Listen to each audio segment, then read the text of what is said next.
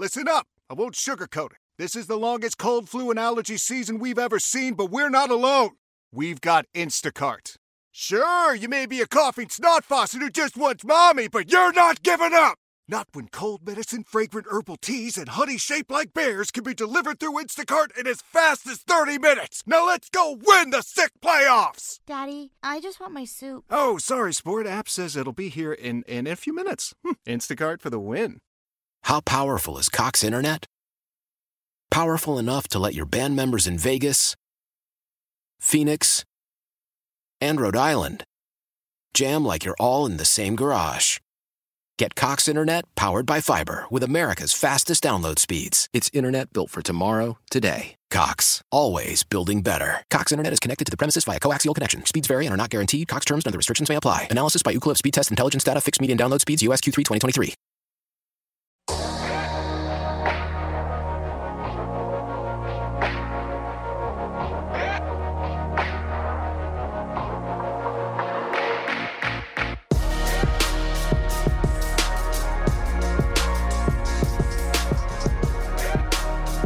What's up, guys? Welcome into Overtime on a live and local 610 Saturday. We started with the K-State KU game and obviously now transitioning over to Overtime.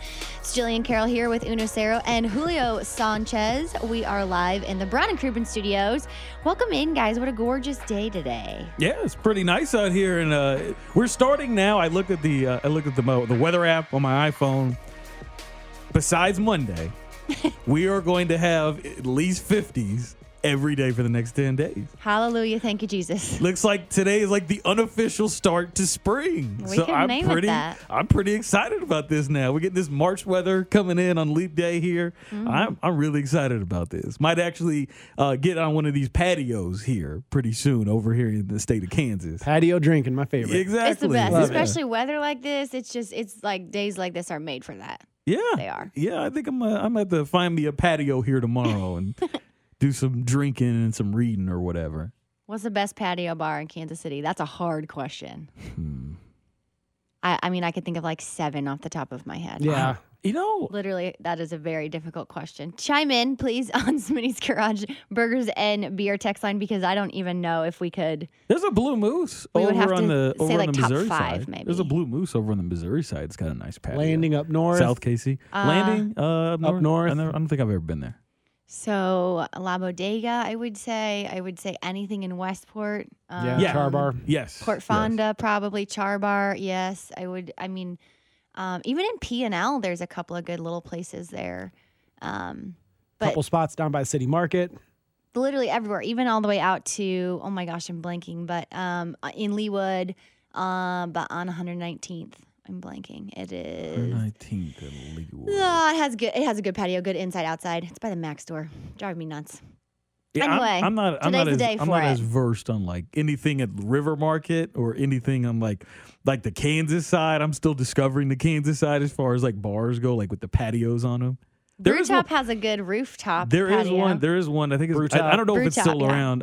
It's called John's Big Deck. Yeah, that one's dope. That one's good. That one is good. Any day of the year you could go there. Yes, you could. But not even a day like this weather. Pickle. Yeah. Why can't I think of the place on 119th and Row? There's a dog one. I'm gonna look it up. There's a dog one up near downtown, just north of downtown, called Bar K. Yep. Yeah. That one's good. Mm-hmm. Only if you have 4-legged friends, which I don't, and I don't want them near me when I'm drinking. Sorry. All the local breweries. You can just rent someone else's dog. Boulevard's fun too. There. In their beer hall, they have it's nice. like an open. Yeah, Boulevard is nice. Yeah. So fun. But yeah, today's the day for it. So if you're out doing that, hopefully you have us on the app, on the radio.com app. Yes. But it's a good day for sports too. You know, we've got the combine on now, checking in on that. KU State, big rivalry, good game. Like it was a good matchup today. Way more competitive than I thought. Yes. Obviously ended in KU's favor. But yeah, just a good game. Got some XFL going on. K-State grad, former Steeler, coming up big for the XFL New York Guardians as well. Good to see a local guy there. And then I have to chime in with an update from the Wichita Wind Surge. The Marlins AAA team out in Wichita, their stadium is coming along beautifully. It is really going to be a state-of-the-art stadium. The facility is multi-use, multi-sport. They're going to do concerts and a lot of other things there. Just announced that they are the seating will be over 10,000, which is awesome. And Marlins man himself was at a Wichita State basketball game the other night. I don't know if you guys saw that or not. Big victory there. I definitely didn't see. If Marlins man was there, if Marlins man is there, I usually try not to watch it. Well, he came there obviously to come check out what the Wichita Wind Surge went on a behind-the-scenes tour. And is donating $5,000 worth of tickets to the city for the season, which I think is cool. Good little nod from him. That is cool. But does he even work, really? But he's a lawyer. He's a lawyer. I mean, he might not be a lawyer now because he makes all this money just showing up at games with that ugly ass orange. But honestly, though, like the guy is famous for being a sports fan. Yeah, and he's famous for wearing orange at games. But who wouldn't want that? I would take that gig in a second. He's got a wonderful job. Best seats at huge games, gives back. People love to say hi to him. People love to get to, like what? I mean, goals, right? I'm not a fan of his. Like, he seems like a good dude, but I just don't. The fact that he donates a lot, I love. I am jealous. I agree with you. I am jealous because I wish I'd have thought of the idea to just wear some ugly orange. He wears an ugly orange visor and an ugly orange jacket and just sits behind home plate at baseball games. He probably has 50 visors, 50 plus. Really? Just on rotation. It always looks like the same thing. No, I'm saying of the same one. He wears the same thing. I'm sure it's the same one. I'm sure he just has them on rotation. He's just got a closet full of the same clothes. Yeah, it's like Doug in the old cartoon Doug where he had the same outfit. He's had the same outfit, but he had multiple copies of it. Yeah, I'm not the biggest fan. I mean, he seems like a good dude. I don't know. It's like he got famous just because he wore orange stuff at the World Series. Because he's a big sports fan and he is pretty generous with giving back. I wish I'd have just worn Chiefs gear at just random baseball games or random sporting events around the country. I wish I'd have thought of it first. Yes, you're just jealous. I am jealous. Don't hate a Marlins man. This seems like a great. I mean, it's the easiest thing. Just wear a very bright color behind it in a venue where that doesn't fit because the team is not playing in that game, and you just get famous because people are like, what was that? The hell is that orange dude doing behind home plate? You're just mad because you didn't come up with it. Yes. And you're not rich. And you're not rich enough to do it. Yes. And or famous. Yeah. Yeah. Well, I don't need to be famous, but I'd like to be rich. I don't want to be famous because people start knowing your business. But I'd like to be rich. I would love to be rich. I think we could all jump on that one. Are we supposed to argue with that? Where do we go from there? I thought you were going to counter that. Oh, no, you be humble. Huh? No. You could be rich and be humble. Right? I wouldn't be humble if I was rich. I will still stack the paper, but I won't let you know about it. He'd be the worst millionaire ever. I'm telling you. I agree. I agree. He would send updates on his account. Right? Yeah, I'll tell you this. If I was a billionaire, like a billionaire team owner, if I was a billionaire team owner, I'd be worse than Jerry Jones. You'd be worse than Antonio I would Brown. have a pool if I owned the Royals, I'd have a pool right underneath the scoreboard at Kauffman, and I'd be in it every game. You just build yourself a statue. I would. I know you would. I put it right next to all the statues there. Yeah. You're worst. You're the worst. Right next to George Brett. Just me like in the tub. Just me chilling on the edge like that. Yeah. And in other news. Moving on. Obviously, our show is cut short slightly today due to the K-State game. We lost a quarter of our show. That's a lot of show to lose. But we still have a lot to talk about. And, right from the jump, we just wanted to address Chris Jones. Looking to sign him long term, obviously. We've talked about him all year. Since the guy's gotten here, he's been a big impact. And I think his impact has grown steadily. Yeah. And we've talked about him being influential on the field, off the field. A fan favorite. The guy's really great. But we get to hear from him as well. But just your thoughts on keeping him long term and how important that is for the Chiefs. The Chiefs have obviously shown interest in trying to retain him. Chris Jones, though, he understands it from the Chiefs' perspective, but Chris Jones really wants to get paid. Earlier this week, he appeared on The Herd with Colin Cowherd, and he talked about the process being a mix of emotions. It's like a mix of emotions because you figure, after 4 years, you do everything the right way, within the team way, and you try to stay under the lines, out of trouble, and be a good citizen for the team and for the city. You expect to be rewarded. So, when you hit with a franchise tag, it can go different ways. You can feel like the they're not valuing you or they're not valuing what you bring to the table. Or you can look at it as giving them time to get their horses in a cage and get something together. Then he also talked about what has been going through his mind as the whole process has kind of made him think about how much more he has to do to prove himself. It's a little hard. It's a little hard. It's like, damn, what else y'all want me to do? I got to go out and get 30 sacks, 35 sacks to show y'all I can, I get it, man. But the beautiful thing about the franchise tag, it can go one or two ways. The team either long-term you and have you for the future, or they're going to trade you. So I mean, you're going to get paid either way. You know that. Either way. Yeah, either way. It'd be nice to get paid when you have Mahomes as a quarterback. Yeah, it would be nice to get paid in Kansas City and stay with Mahomes and what they're building over there, what we're building. It's exceptional. I feel like we're building a dynasty, and for Brett Veach, it's about looking at the team, analyzing what you can lose and what you have to keep. Right. So, hearing Chris Jones talk like this, and obviously we heard him going into the Super Bowl, going throughout the playoffs. This man wants to be a Kansas City Chief. He wants to be a Chief for life. He wants his paychecks to come from the Hunt family forever. And that's the reason why, like, it makes me want to see him be a Chief for the rest of his career. Because we know in the past there have been times where some guys, Tony Gonzalez, didn't want to be Chiefs and wanted to get out of here. You hate Tony G. I don't like that guy. You hate him. There are times where we have seen Chiefs who are really good want to get out of here. This is a guy that wants to be here and be a part of something greater. If anything, obviously we know how great he is on the field, but to have a guy that really wants to be here and is not just thinking about that paycheck, that to me, that hits me like that. But he kind of is, doesn't he? He kind of does. Brings it up. He wants his money, but he wants his money here. And like that's saying a lot. Obviously you want to be paid what you're worth. But the fact that he's not sitting around like, I don't care who pays me as long as I get my money, the fact that he wants to be here says a lot to me about whether or not they should bring him back. Yeah, he clearly did the work on the field and off. And he mentioned it. He said, you do what you can in the community and you try to be impactful and a high character guy. And he's like, what else can I be doing? So to your point that people used to want to just get paid and leave, things are changing. The tides have turned. Mahomes is here. And he even said it himself. They're building. And he said they, and then he said we, if you heard him kind of retract that. I thought that was interesting. He said, we are building an exceptional dynasty here. So I do believe he wants to stay. I do believe he wants to get paid. We all know that is the predicament, right? We all know that everybody wants to get paid what they're worth and play where they want to play. It came up when we were talking about NBA players recently as far as, are they swaying things? Are they having some control and kind of selfishly motivated?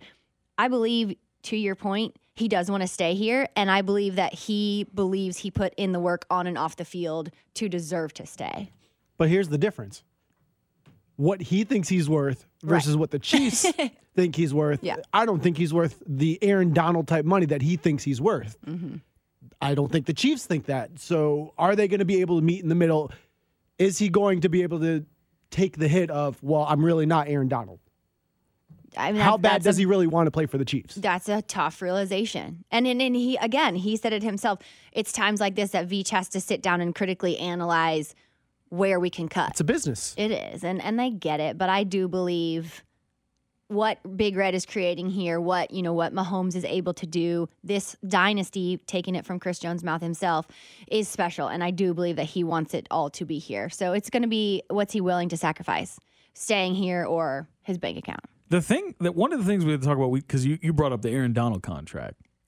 That contract only is only going to be less valuable as time goes along, because as the salary cap increases, and the players are going to, certainly if this new CBA gets ratified this week, it's going to mean more money in the pockets of the players, because we're seeing right now, I think they're projecting the salary cap to be $200 million this year, which certainly works in the favor of the Chiefs. Yeah. So we're looking at more money being in the hands of the players. So if he signs a contract around what Aaron Donald got, it's not going to feel as bad as it did when Aaron Donald signed it back when he did. So if he gets that kind of contract, then I'm cool with it. Because here's the thing you have to think about is like, this team is obviously going to cut costs wherever it can. That's just going to happen. And one of the things that we've seen in the last couple of years is Brett Veach has actually done really well with these drafts. We'll actually talk about that. He'll tell you all about it. He will. He will. He'll let you know. We'll talk about that more in the next segment. But I think that they can afford to do that, and I think Veach has kind of alluded to this as well. They can afford to do it. It's just a matter of what do they actually have to sacrifice in order to do that. And the thing is I don't think that sacrifice is as much as we would think it is because we got Patrick Mahomes.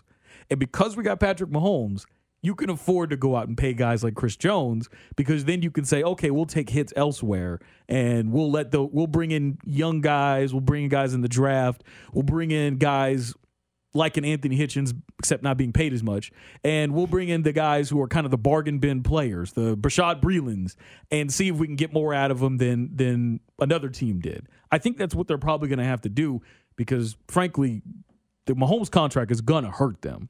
They're going to have to find a way to do that anyways. I think they can find a way to work around that Chris Jones contract. But from my book, when you have a guy that really wants to play for you as bad as he does, and he's really good, it's not like he's an okay player. He's great at what he does. You bring that guy back.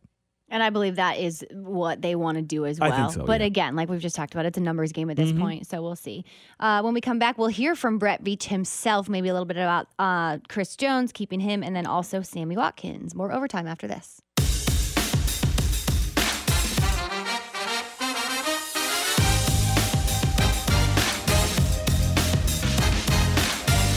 Easily my favorite right there. Easily. Hands down. They all sound the same to me. No, that's the best. They all sound the same to me. Whatever. Like, there's some with horns and there's some without horns, but they all sound the same to me. No, that's the best.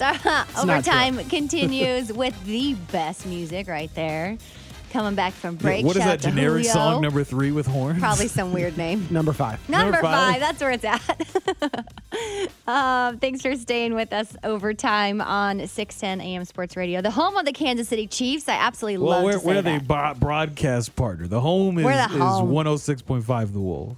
We're the broadcast partner. Yes, we're the broadcast partner. The home, you can listen to games on 106.5 The Wolf, our sister station. We're obviously pretty excited about all of the connections we have with the Chiefs and just, obviously a big year for them. But one guy in particular that we are a fan of, we are going to discuss. I know I'm a fan of. I think he did a great job. Brett Veach has been credited for bringing in some big names, influential players to the organization. One which we were just talking about, Chris Jones, this decision that whether he will be with the team long term or not, Brett Veach will obviously have a large role to play in that decision. Yeah, and Brett Veach, he's kind of been the star of the. He's been the star GM since the Chiefs won the Super Bowl. Well, really before, because all we heard about was how leading in about how much he thought that Patrick Mahomes was the greatest football player he ever saw when he was scouting him back in 2017. But he appeared on Pro Football Talk, and he had a lot to say in regards to contracts that the Chiefs are going to have to work through this offseason. Here's him talking about our signal caller, Patrick Mahomes, and his contract situation. I don't know if there's a timetable. We have time, and he's going to be a Chiefs quarterback for a long, long time. Certainly with the CBA, looks like it's going to get worked out, and there'll be some dialogue there that we'll have to work through.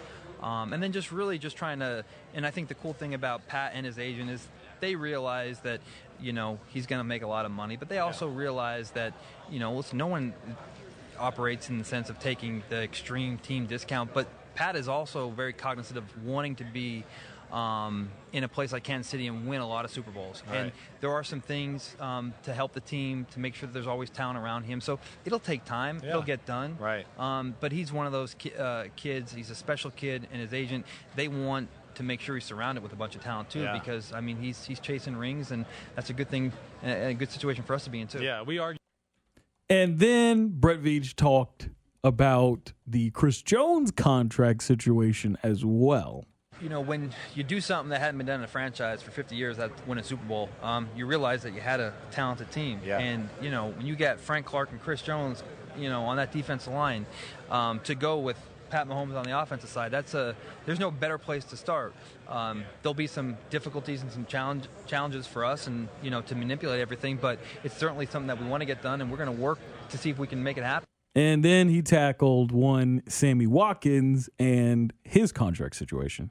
Yeah, Sammy's a guy that, like Chris, that we're going to have dialogue with this week. And, there's certainly different options and different scenarios that could play out with him. He's a guy that we do want back. Again, these are good problems to have because when you win a Super Bowl, you obviously have a lot of good players and they make a lot of money. But Sammy's a guy that, as you mentioned, he's been critical to our playoff success, and just having dialogue again. Like we're going to meet with the Katz brothers, we'll meet with Tory Dandy, Sammy's agent. We have good relationships with these guys, and we'll sit down and we'll talk about the landscape of where we are and what would make sense to us, and how we can make this work. And we'll get feedback from them in regards to what they're looking for, and hopefully we can bridge a gap and make something happen and keep as many of these good players on our team as possible. Those cuts courtesy of Pro Football Talk Live and, of course, their live press conference that they did at the Combine. This brings to question, are we at the point now where we can, just like we do with Dayton Moore, say, in Veach we trust in regards to these contract situations? Because obviously with Dayton Moore, we trust his process. They won a World Series, and he certainly was the catalyst behind that with the way that he built the roster over the 8 years that they had built it before. Now, Brett Veach being that star GM, are we now at the point where we just give Veach the benefit of the doubt until he proves that he doesn't deserve it? He has proven that his practices have been successful. What he has done, who he has brought in, they have been successful. So thus far, there is no reason not to trust him. There is reason to trust the decisions he's made. They've obviously paid off. I appreciate so much how he is not pretending that this is not going to be a difficult discussion between organization and agent, organization and player.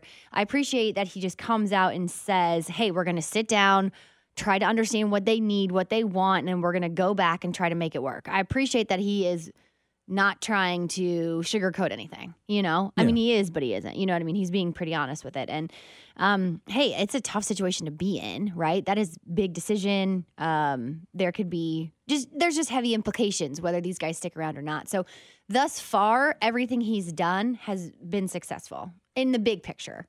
So as far as a trust question that you're bringing up, thus far, he is credible. He has been successful. He has been proving and building trust, I believe.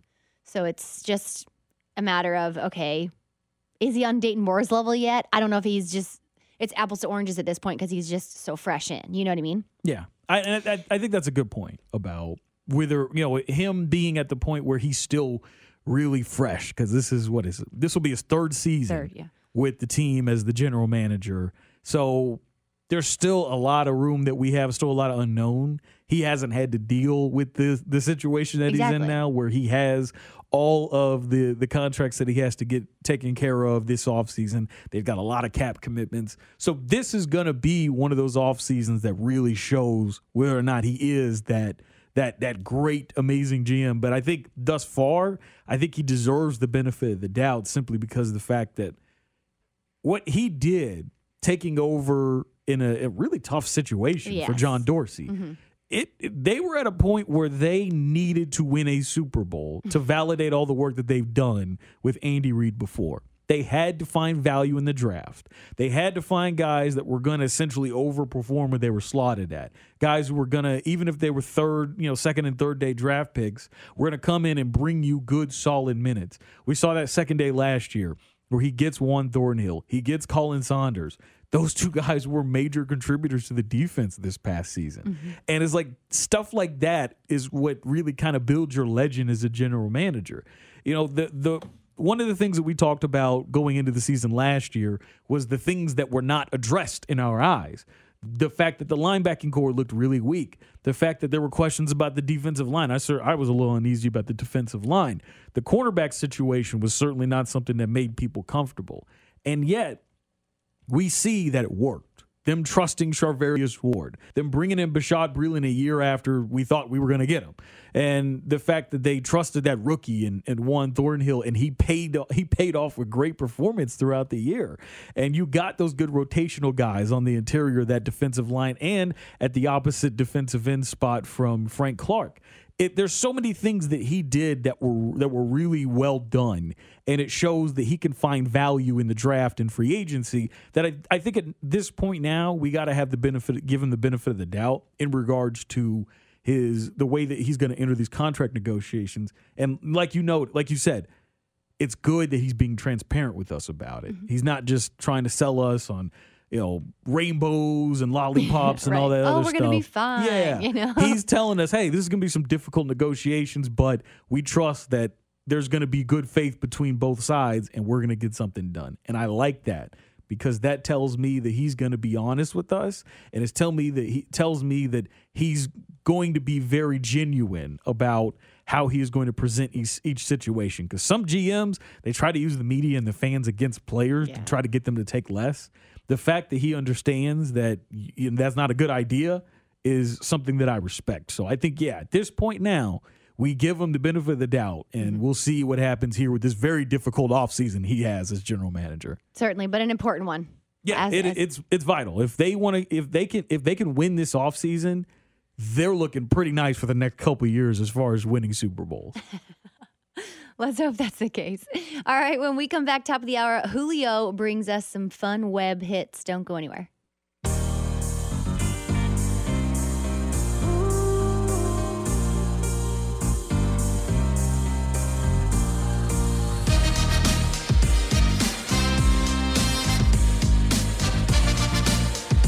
This is horn song number 4.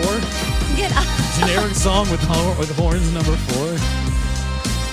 Quit being a hater, man. Can't stop hating, can you? First Marlins man, now Julio's music choice. Jeez. I'm just destroying everything tonight. You know why? It's because he's hangry. He keeps, during break, he keeps saying how hungry he is. And there's I don't know what it is. There's like a stain. Somebody put a stain over here on the carpet. Someone put a stain. I'm trying to figure out what it is. Whoa. It's one of 3 things. It smells bad. I'm not going to lie. It smells like Taco Bell mild sauce, soy sauce, or Worcestershire sauce. Or all of them mixed together. Is it Binks Chew? I don't think it's Binks Chew. It's a big stain. Oh, that's nasty. It's a big stain, and that would be disgusting. That would be very disgusting. But there's a big ass stain over here. It's a very real possibility, right? If he spilled his chew cup, then but it could be that. I don't know. I'm gonna have to send Bink a text later. Like, what the hell did you do to the floor in the studio? Because it looks like soy sauce or the Taco Bell mild sauce, but it's a big stain, so you'd have to get a lot of Taco Bell mild sauce to get it over here. Gross. It is gross. But he just keeps on hating because he's hungry, really and hungry. I think this nasty smell is making him more hungry. See, I don't like Marlins man anyways, so I would be like that anyways. Mm-hmm. But it is taking it to a different level. It's just you being normal. It's just you being you. It's fine. Really hungry. We're not gonna go out till dinner till 7. I'm gonna eat a snack. I'm probably you got time. Probably gonna have to eat a snack. You're right. So let's get to Julio's web hits. All right. First one we got here. Tony Romo and CBS have agreed to a deal that will make him the highest NFL analyst in TV history. Highest paid. The highest paid. Yeah. Not the highest. The highest paid. Deal that will pay him around $17 million per season. It's possible. That'd be hilarious if he did. Still a hater. I'm not hating. I'm saying that's good. That's a good thing. Continue. Your thoughts? 17 mil per season. I think what he highest does. in history. I think he brings a lot to any booth that he is in. I think his insight is just spot on. It's incredible. I don't love him. I don't love listening to him. You don't love Tony Romo? I don't. What? As a broadcaster, I do not love the games he's on, but I do think sometimes the insight is just like he just calls it right for it, and then you see it happen, and you're like, geez. Tony Romo is the greatest color commentator in sports history ever. Better than anyone. You can name someone, he's better than that guy. I don't know if you could say that quite yet. Yeah, I can say it. I can say it. I'm bold enough to say it right now in 2020. He's angry enough that he's just going to come out and say it. I'm going to say it. Bleep the repercussions. I'm saying he's the best color commentator in sports history. I think it's making you a little delirious. I love Tony Romo. I love hearing him. He knows so much about the game. His knowledge and insight is. He knows football so much. Like, you remember John Madden. I love John Madden, but John Madden would just say the most obvious things that you watched, and you're like, yeah, I know, John. Like, that's what it was like. But Tony is like teaching you about that's football. The cool part for me, and I love that. And I a lot of people didn't like the whole predicting the play before the snap. I love that too, because I was like, man, these quarterbacks are so smart. I love that. I'll tell you who would make a great color commentator. He would never do it. Marlins man? Nah. Bill Belichick. I don't know if you guys have watched that NFL 100 team, all-time team. No, that man absolutely. knows football. But you have to have some personality, and no, you have to have some when fun. He's talking about and football. He doesn't have any personality when he's talking about his football team or himself. God. But when he was talking, I was watching. He was talking about Sammy Baugh and Otto Graham and Johnny Unitas and all these other old school football players. Oh, he was like a kid in a candy store. That man loves football. He's like the Grinch to me. I mean, that's seems like someone that he gives off as a coach. But his players will say that who he makes himself out to be in the media is totally different than who he is in the locker room. Yeah, he is. When I watched him, I was surprised too. When I saw him on that NFL 100 special, I'm like, man, this dude loves football. I would love to see him in studio as an analyst, or I'd love to see him. He would never do color commentary. But if he ever did, it'd be must. If you're like a football junkie, it is appointment television, because that man knows football like no other. I would love to see him in a commentary booth when he finishes his coaching career. Do you think people would just not tune in because it's Belichick? They would check it out at first. I do believe that. I know I would. I would be curious. Everybody would be curious. And they'd see it and they're like, oh, this guy's, because that's what it was like with Romo too. Everyone was curious because we had never seen an athlete get that kind of push where he's on the A team for an announcing team immediately after he finishes his career. Never been done before, and it paid off in spades. I think it'd be great if Belichick did it. What's next? TCU defensive tackle Ross Blacklock, who he informed reporters on Thursday that he found out during his interview with the Oakland Raiders this week that he was issued 37 parking tickets while at TCU. That's when he found out? That's when he found out. Apparently, he had no clue that he had 37 parking tickets. Is this... How'd they get this information? Playing dumb act, or it's got to be. Well, that's what I think. I feel like he knew he had parking tickets. Maybe he just didn't know it was not 37 total. Yeah, maybe he didn't know the exact number. Maybe the university was just like, how the tooth fairy comes in and puts money on a pill and takes it. Maybe that's what it was. Like they had a fixer going in there and taking care of those parking tickets for him, so he didn't have to pay for that stuff, and that's why he never knew about these. But parking they didn't take care of it. Well, they took care of it. They just kept it on. Or maybe he's just saying you could have paid them, but however, dude, you got 37 parking tickets. What does that say? At what point do they tow your car too? Well, he's a player, so they're not going to tow his car. They're not going to. They're just giving him a ticket, and then one of the coaches, or the fixer, the janitor, as they call them. The fixer will come in. The janitor will come in, and he'll put the money on the table, and they'll like, okay, we're good. So I'm wondering if they were bringing this up for the purpose of why did you get 37 parking tickets in 4 years, or they were unpaid. I mean, regardless, I'm not going to lie. For the guy to not know, not buying it. Right, I don't not buying it at all. I can see it. I can see it being something that actually happened. I'm not buying it because you're talking to somebody who got probably just as many parking tickets in her 4 years, and I was an athlete. And every time I went out to my car, the little orange ticket was right there. I think I only got 2. Yep. I was well aware of it.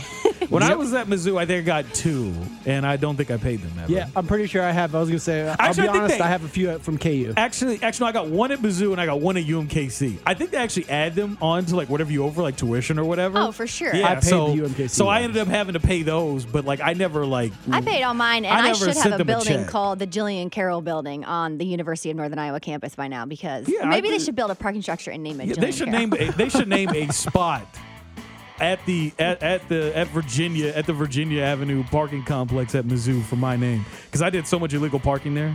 I didn't get ticketed, but I did a lot of legal parking over there. I think this guy knew, and I think he was like, oh, geez, I'm in this interview. But how irresponsible to appear like you don't know. Right. This guy's just like, it's bad. It's just bad. These football players get protected. They got, like, they don't have janitors for the soccer team, right? But they do for the football team. We had part of our team is who we called them, take care of our laundry, our but I'm talking about like a person that takes care of the problems that the players get into. You don't have a janitor up there. Females have good heads on their shoulders, but these bro. football teams got janitors. That's what they do. So come on. I'm telling you, it's very likely he was oblivious to this. Not buying it. What's next? Not buying it either. Last but not least, 2 LSU frat brothers and a female companion were arrested this week after cops say they broke into the LSU Tiger Stadium, whipped around a souped-up golf cart, tearing up the field, causing tons of damage. But get this, they only got caught because a few weeks later, one of the guys returned and did the same thing and got caught. Sorry, you had me at souped-up golf cart to begin with. Soup up a golf cart? Put some rims on it, they turbocharge it? And that's the only one that they were willing to take. Who's putting rims and spinners on a golf cart? Have you not seen? I've seen Who it before. Who is impressed by What's that? What's that movie that somebody did have a souped-up golf cart? Oh, shoot. Well, I thought I was going to dump her for a second. How did the other two get caught? I thought I was going to dump you for two? a second. Yeah, so these morons got away with it once, came back. One guy came back and he's the one that got caught. By himself? By himself. And he snitched the rest of the crew out? He had to have, right? He had to have snitched. See, that's the guy you never talk to ever again, right there. Like, y'all got away with it the first time. If you get away with the first time and you as an individual get caught, you don't snitch. Well, and they recorded themselves, too. I would snitch my friends out. They recorded themselves. That's the funniest They released the video. Like, I would snitch my friends out, but like that's not what you're supposed to do. You're not supposed to snitch like that. You're also not supposed to get caught. Well, one guy got caught, but then he told on everyone else. Oh, Lord. I wonder what they had to do to get him to actually come up with the rest of the guys, here's the other people that I did it with. Like, what did they have to threaten him with? Did they like, we're going to kick you out of the university? They had to do that. Or say, like, we're going to make you pay for it. $8,000 worth of damage. That's a lot of money. $8,000. And they were athletes or just students? Just students. I don't know. Why would you go back? If you get away with it one time, because they got away with it. Back? But like, if you get away with it, just be the person that got away with ruining the field. You don't have to go try it again to see if you can do it again. It's weird that he went back by himself. Maybe that's why you got caught. You had nobody with you. Yeah, you need at least a lookout. You don't need an accomplice who's like doing it with you on the field, but you need at least a lookout to be like, hey, security's about to come. Right. So they're facing felony burglary, misdemeanor, trespassing, and felony unauthorized use of a vehicle. They probably have rich parents. I need them to rewrite that and say felony use of a souped-up golf cart. They probably have rich parents, so they'll probably get off on the felony. You know what? This is so sad, but so true. It's not sad, but it's it is. That's very sad. Yeah, that's sad. I thought you were talking about the guys rolling around the golf cart. No, pranks are pranks. I think they're funny, but I think it's funny too, especially because it's LSU, and I hate LSU because I'm a Florida fan. So not when it's $8,000 worth of damage, though. Souped-up golf cart. I wish I knocked over one of the goalposts or something. Come on. All right, that was Web Hits with Julio. Never a dull moment. When we return, MLS is back for its 25th anniversary, and we're talking about it. More Overtime after this.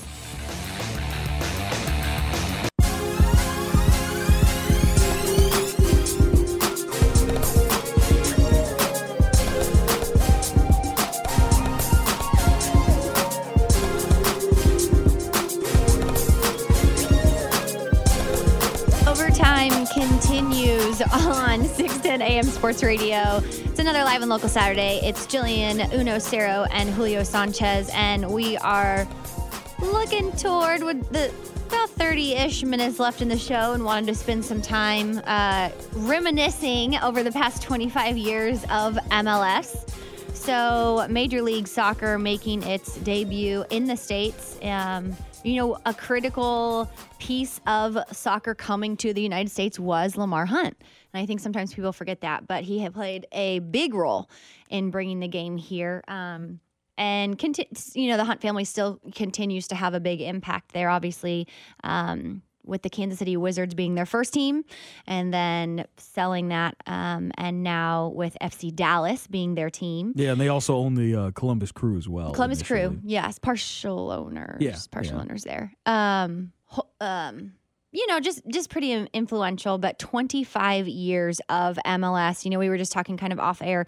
The 94 Olympics created a buzz, created momentum, and the next year MLS was a thing, and it started small, but Kansas City had always had a presence there. I remember clearly days that I would go to games with my dad. They played at Arrowhead.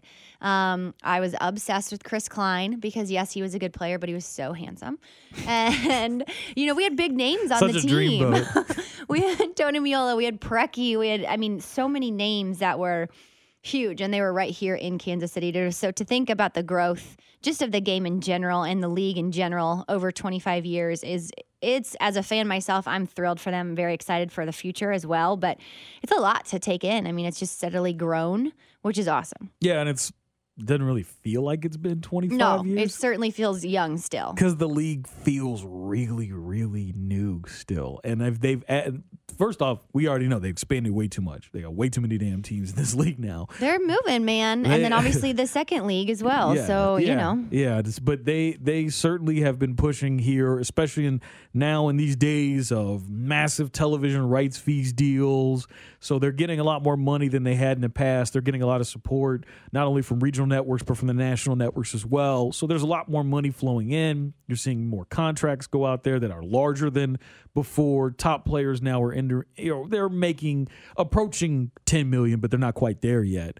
This league has definitely become, I think it could eventually reach that point where it is one of the power sports. It's going to take some time. It's going to take some decades, I think, because baseball is still very much ingrained in American society. Obviously, football is the premier sport in our country, and basketball is growing a lot as well, and basketball now is the number 2 sport in the country. We're starting to see the MLS grow more and more. I think it's probably going to be closer to what baseball is as far as its fandom, where it's going to be more of a regional sport. Like, you're going to root for the teams in your area, and you're not going to watch a whole lot of the national stuff like we do with like the NFL and the NBA. But I do think that with the addition of bigger stars coming over from Europe, with the creation of big stars here in our country, I think you're going to see that game grow more and more. And certainly. It's really cool seeing that this league is 25 years old now, and they have the stability that, almost 25. This is their 25th season. Yeah, exactly. And it's really cool to see that they are growing and expanding, though they need to stop adding teams to this damn league. I don't know. I love it. I'm all for it. But I do appreciate obviously we're talking about it's going to be the 25th season. I think the USL is a critical piece to sustaining the growth, because we have seen, unfortunately on the women's side, the leagues there come and go, if you will, and just are struggling to just create that foundation. So MLS, still young, we've talked about that, but what they've done now, and I think we're a phenomenal example of it right here in Kansas City. Obviously, after Kansas City Wizards became Sporting Kansas City, Peter Vermes and his crew, what he does there and what he has instilled is just this vertical alignment, and it is from top to bottom.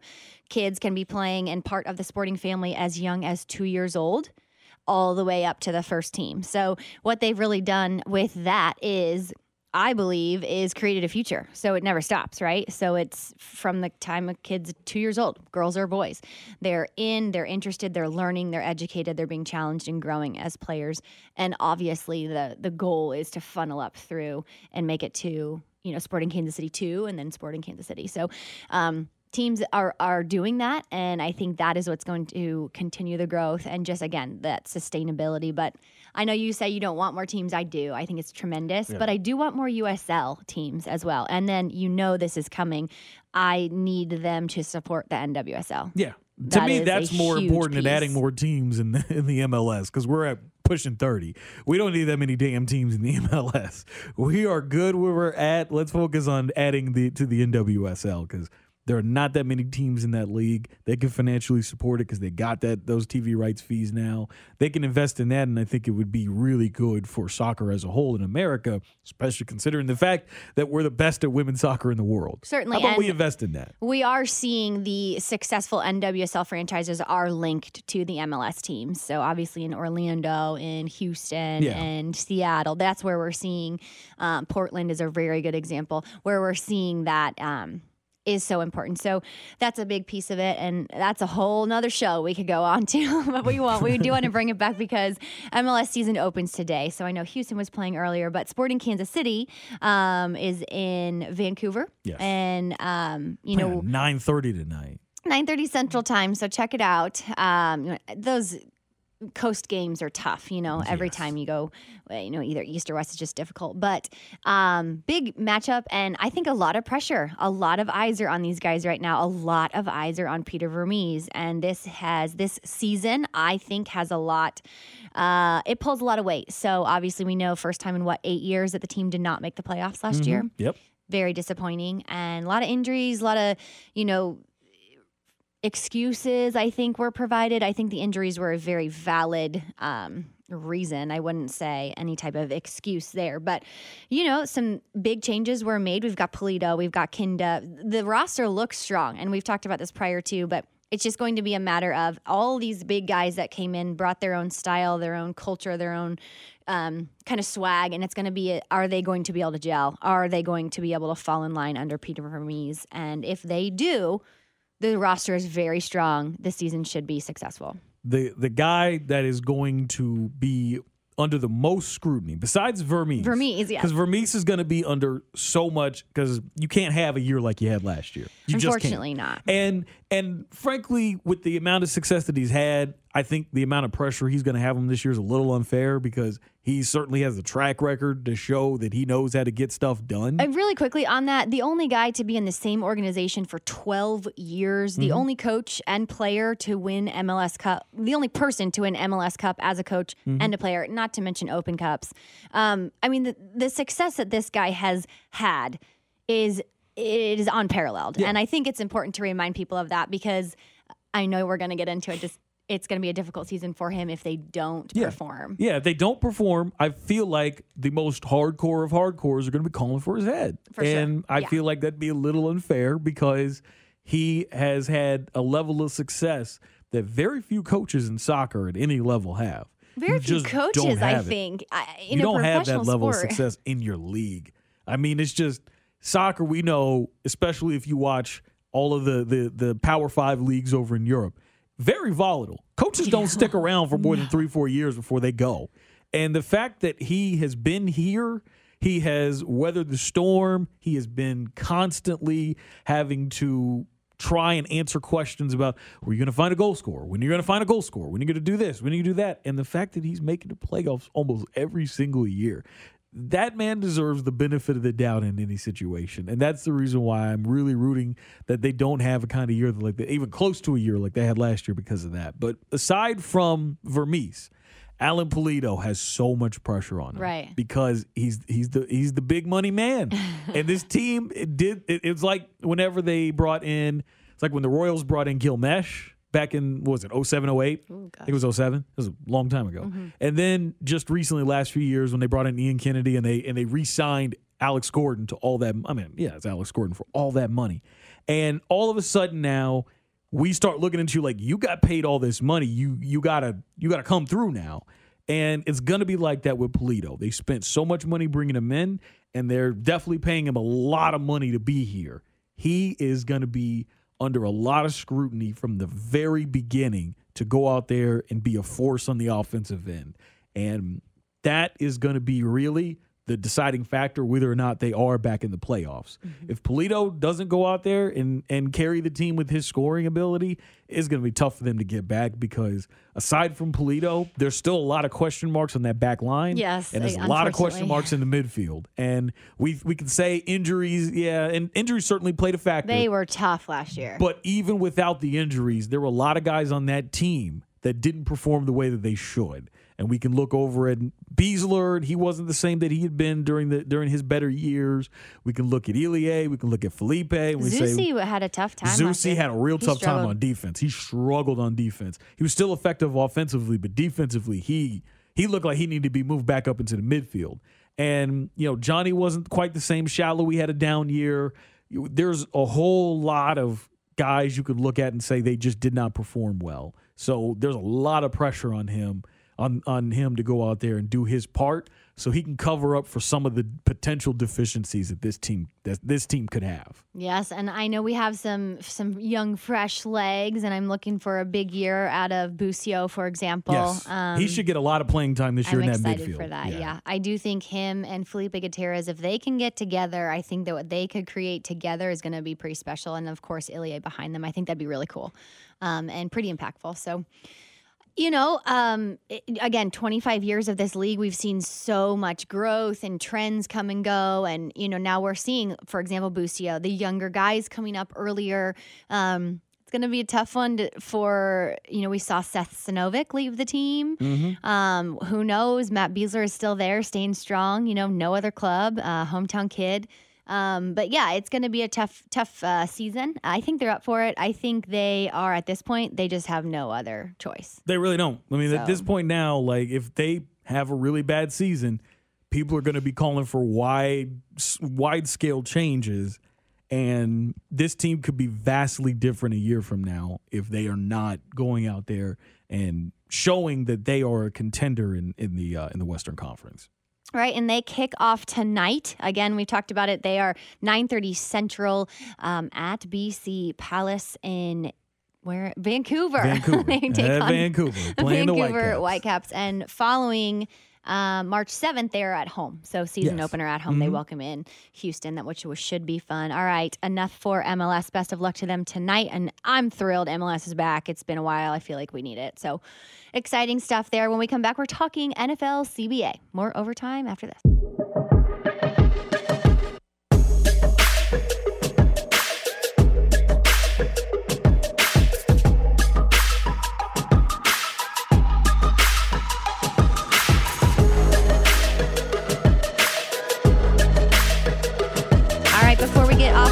Today, we have to talk through the NFL CBA. Obviously, we know the vote comes up soon. I think it's tomorrow is when not tomorrow, but Monday is when they're expecting to start the voting process for players. So this is big. This sets the tone for the year, for years to come, for a lot. So it's pretty big decisions that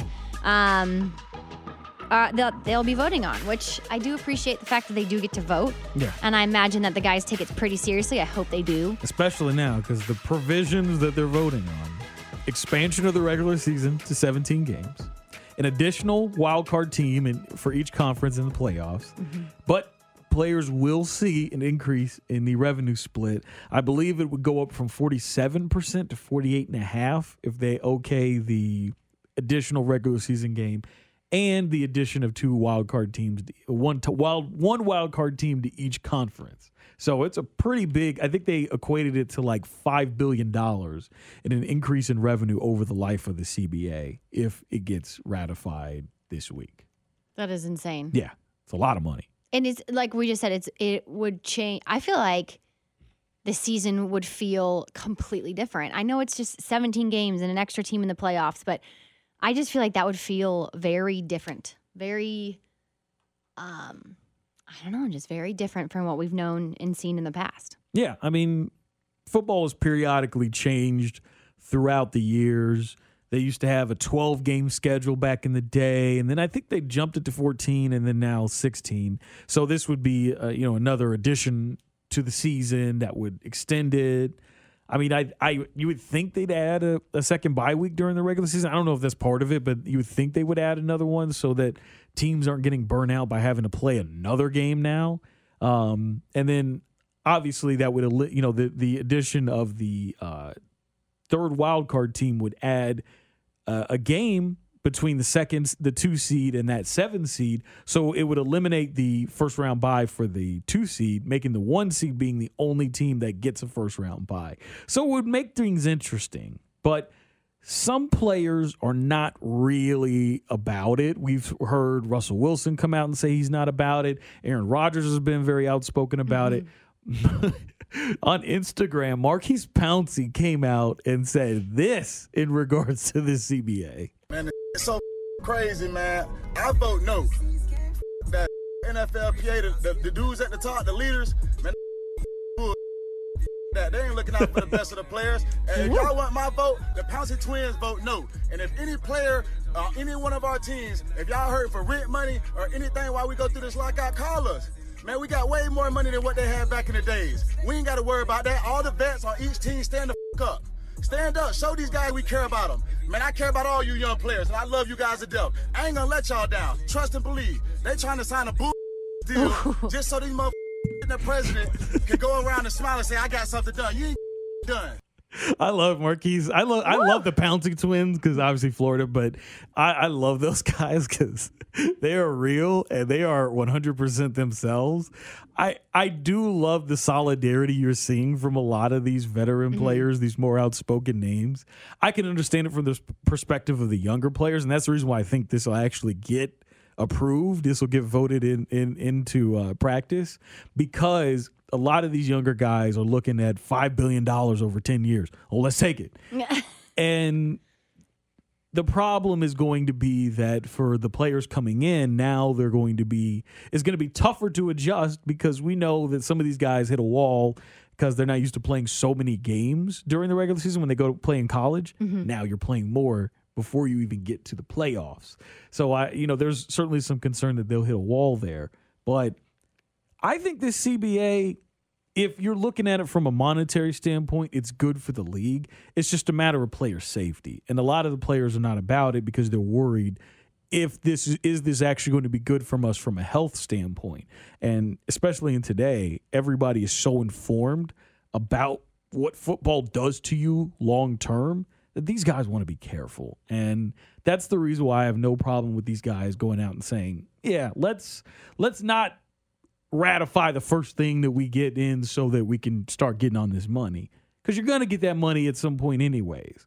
It's just a matter of finding the other provisions that are good enough for the players. I mean, it's definitely, he definitely wasn't shy. He was not. He definitely came out and let us know what he thinks.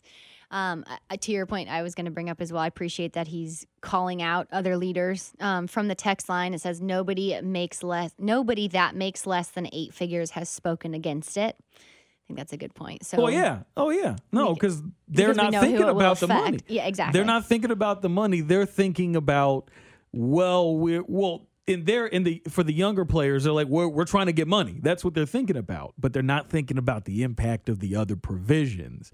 And that's the problem with it, is that they're thinking about that quick money. They're not thinking about, okay, what about the other stuff? And how long are you going to last? Exactly. And how about that extra is this game? Feasible? Is this doable? Is this, and again, what I was starting to say is just like the leader. So he wasn't shy at all about just sharing his opinion, but also calling on other leaders to be influential and kind of stand up and do that.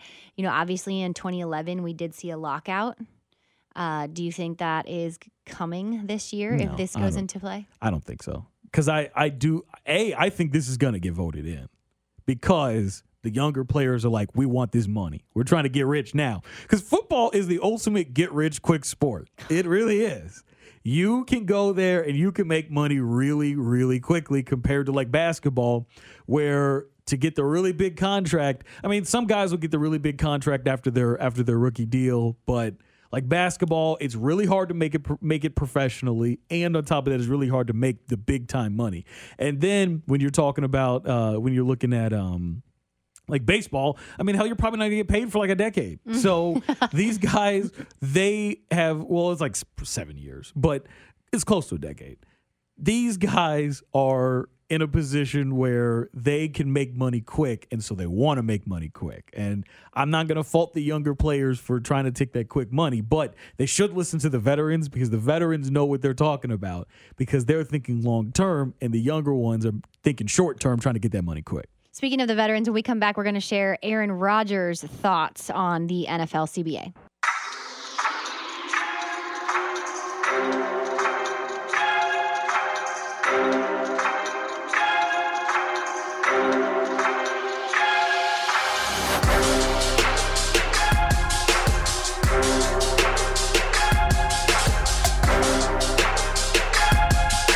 right, as we went to break there, we told you we would give you an update on Aaron Rodgers' opinion and what he voted on the CBA. Obviously, the player representative of the Packers, and we know that they voted first to see if it would even get sent to the players. Yeah, there was a committee that voted 6-5 not to recommend it to the players. Then the player reps were the ones that voted on it, and they didn't even vote whether they agreed to it or not. They just voted to whether or not they were going to send it to the players. And Aaron Rodgers said he voted no on that. It was 17-14 in favor of sending it to the players, which is the reason why we're going to get the vote this week on it. And it's really, like I said, it's really interesting just because we obviously did have that lockout in 2011, and certainly now, I mean, you look at it and like DeMaurice Smith and the rest of the union have been trying to tell these players, hey, man, save your money, do your part. Maurkice Pouncey, obviously, he on that Instagram video was like, hey, man, I got y'all. Which, by the way, Maurkice Pouncey ain't rich enough to just make the house payments and car payments. Hey, you need rent money, come to me. Him, Maurkice, and Marcus, they don't have enough money to pay all these guys' rents. Like, come on now. Ain't no way they're balling like that. There is no way that they got that much money. They're like, hey, I got your rent. Like, there's no way that's happening. I think that was just him trying to, rally the troops. Who knows? But Aaron Rodgers came out with a pretty lengthy answer here, kind of a synopsis. My decision to vote no is based off the conversations I have had with the men in my locker room. He's asked to present them, so he feels like he needs to make sure he knows what's going on. The deal will affect every player that plays this game, and we have this decision. He goes on to say the 16 games to me was never something to be negotiated. The owners made it clear that the 17th game is about paying for the added benefits and had nothing to do with positive feedback received from any extra risks involved. He also goes on to talk a little bit about, there were issues raised about the workplace workload and the off-season program, which I think is wise, and that is, the seasoned veteran in him. But, again, my involvement as a player rep and as a 15-year player in this great game, though, allows me this platform to share my opinion. And at the same time, requires me to speak on behalf of the sentiment I hear from my teammates. So he's saying, look, we're saying no for the better of the player. Yeah. Whether they know it because of maturity or not, he believes this is not a positive for players. And it's his role and responsibility to do that. So they voted no, but... that's just, we'll see, I guess. NFL is the greatest get rich quick scheme in all of sports. And that's what these players are looking at. And they're like, hey, I'm trying to get this money now. I'm not trying to wait a few years. I'm trying to get it now. So I can understand it, but I think they're a little short-sighted on that. Yeah. Well, a player who I truly believe plays the game because he loves it came back from a life-threatening battle with cancer to continue playing the game is Eric Berry. And he is in the news again. We're hearing his name casually linked to the Colts. Yeah. Jim Trotter from NFL Network came out and said that there is reportedly a lot of interest coming from Indianapolis's football team and former chief safety Eric Berry. Would it hurt you guys to see him play for another team? I'm a huge Eric Berry fan. We both came to the Chiefs in 2010. Oh, that's why? Yes. No, his battle with cancer. I lost my father to cancer. His first game back was my first game sideline reporting for the Chiefs. It was on my father's birthday. There's so many weird connections. But I also just love this guy. As a rookie, was a Pro Bowler, huge, influential, high character guy, can talk the talk and walk the walk. He performs on the field, but he also was a leader from the jump, which I so admire. It would be so hard for me to see him in blue or any other color, but just the fact that he came back from cancer, I want him to continue his career. I do. I would cheer for him. Would I cheer for his team? No. Would I want him to sit on the bench for the rest of his life because he can't be a Chief? No. Sure, I'd love him to be in red and gold, but we know that's not happening. So it wouldn't hurt me. If anything, I would celebrate him and his battle and his relentless pursuit to get back. Just everything he did through his battle with his treatments, and he continues to do under the radar with not only being a celebrated athlete, but a cancer survivor. I mean, his mission is never going to end. He's always going to embrace his platform that he has. And for that, I will cheer for him wherever he goes. Yeah. On a personal level, absolutely. I'd be happy to see him back in the league, back on the field playing. I think from a fan's perspective, being a Chiefs fan, I would say I'm a little disappointed that I felt like he didn't commit towards the end of that contract the way that I felt like, not necessarily that he owed the fans, but I was just a little bit disappointed that he didn't give it everything that he possibly could have. I didn't feel that way. That's just my personal view on it. I mean, I think that's a reasonable take to have. A lot of fans felt that way just because of the fact that the way that he managed that 2018 season. Felt like he kind of took advantage of the situation a little bit. Yeah, you can make a case for that just because of the fact that, you look at the team and you look at the way that they were performing, and he certainly could have helped that defense out. And maybe we're talking about 2 straight Super Bowls. Well, who knows? But I understand that point. I would not have an issue with seeing him go play somewhere else, just because when you're in a situation like he is, you love playing football, you love making the money that you're making there, and if Chiefs aren't going to have you, then you got to do what's best for you. So I don't have any issue with that. Go get your money wherever you are. Just know this. You ain't beating this Chiefs team where you play for Colts. That's right. You ain't beating this Chiefs team when you play for the Colts. So have fun making your money. Have fun playing with Justin over in Indianapolis. But just know that if you just so happen to play the Chiefs, you about to get burned by Tyreek Hill for 2 touchdowns. He can still be bold, be brave, and be Barry. But make your money, have fun, but you about to get burned by the Chiefs. But go Chiefs, right? All right, we're out for overtime. Catch us in a couple weeks, and always follow us online as well. Peace.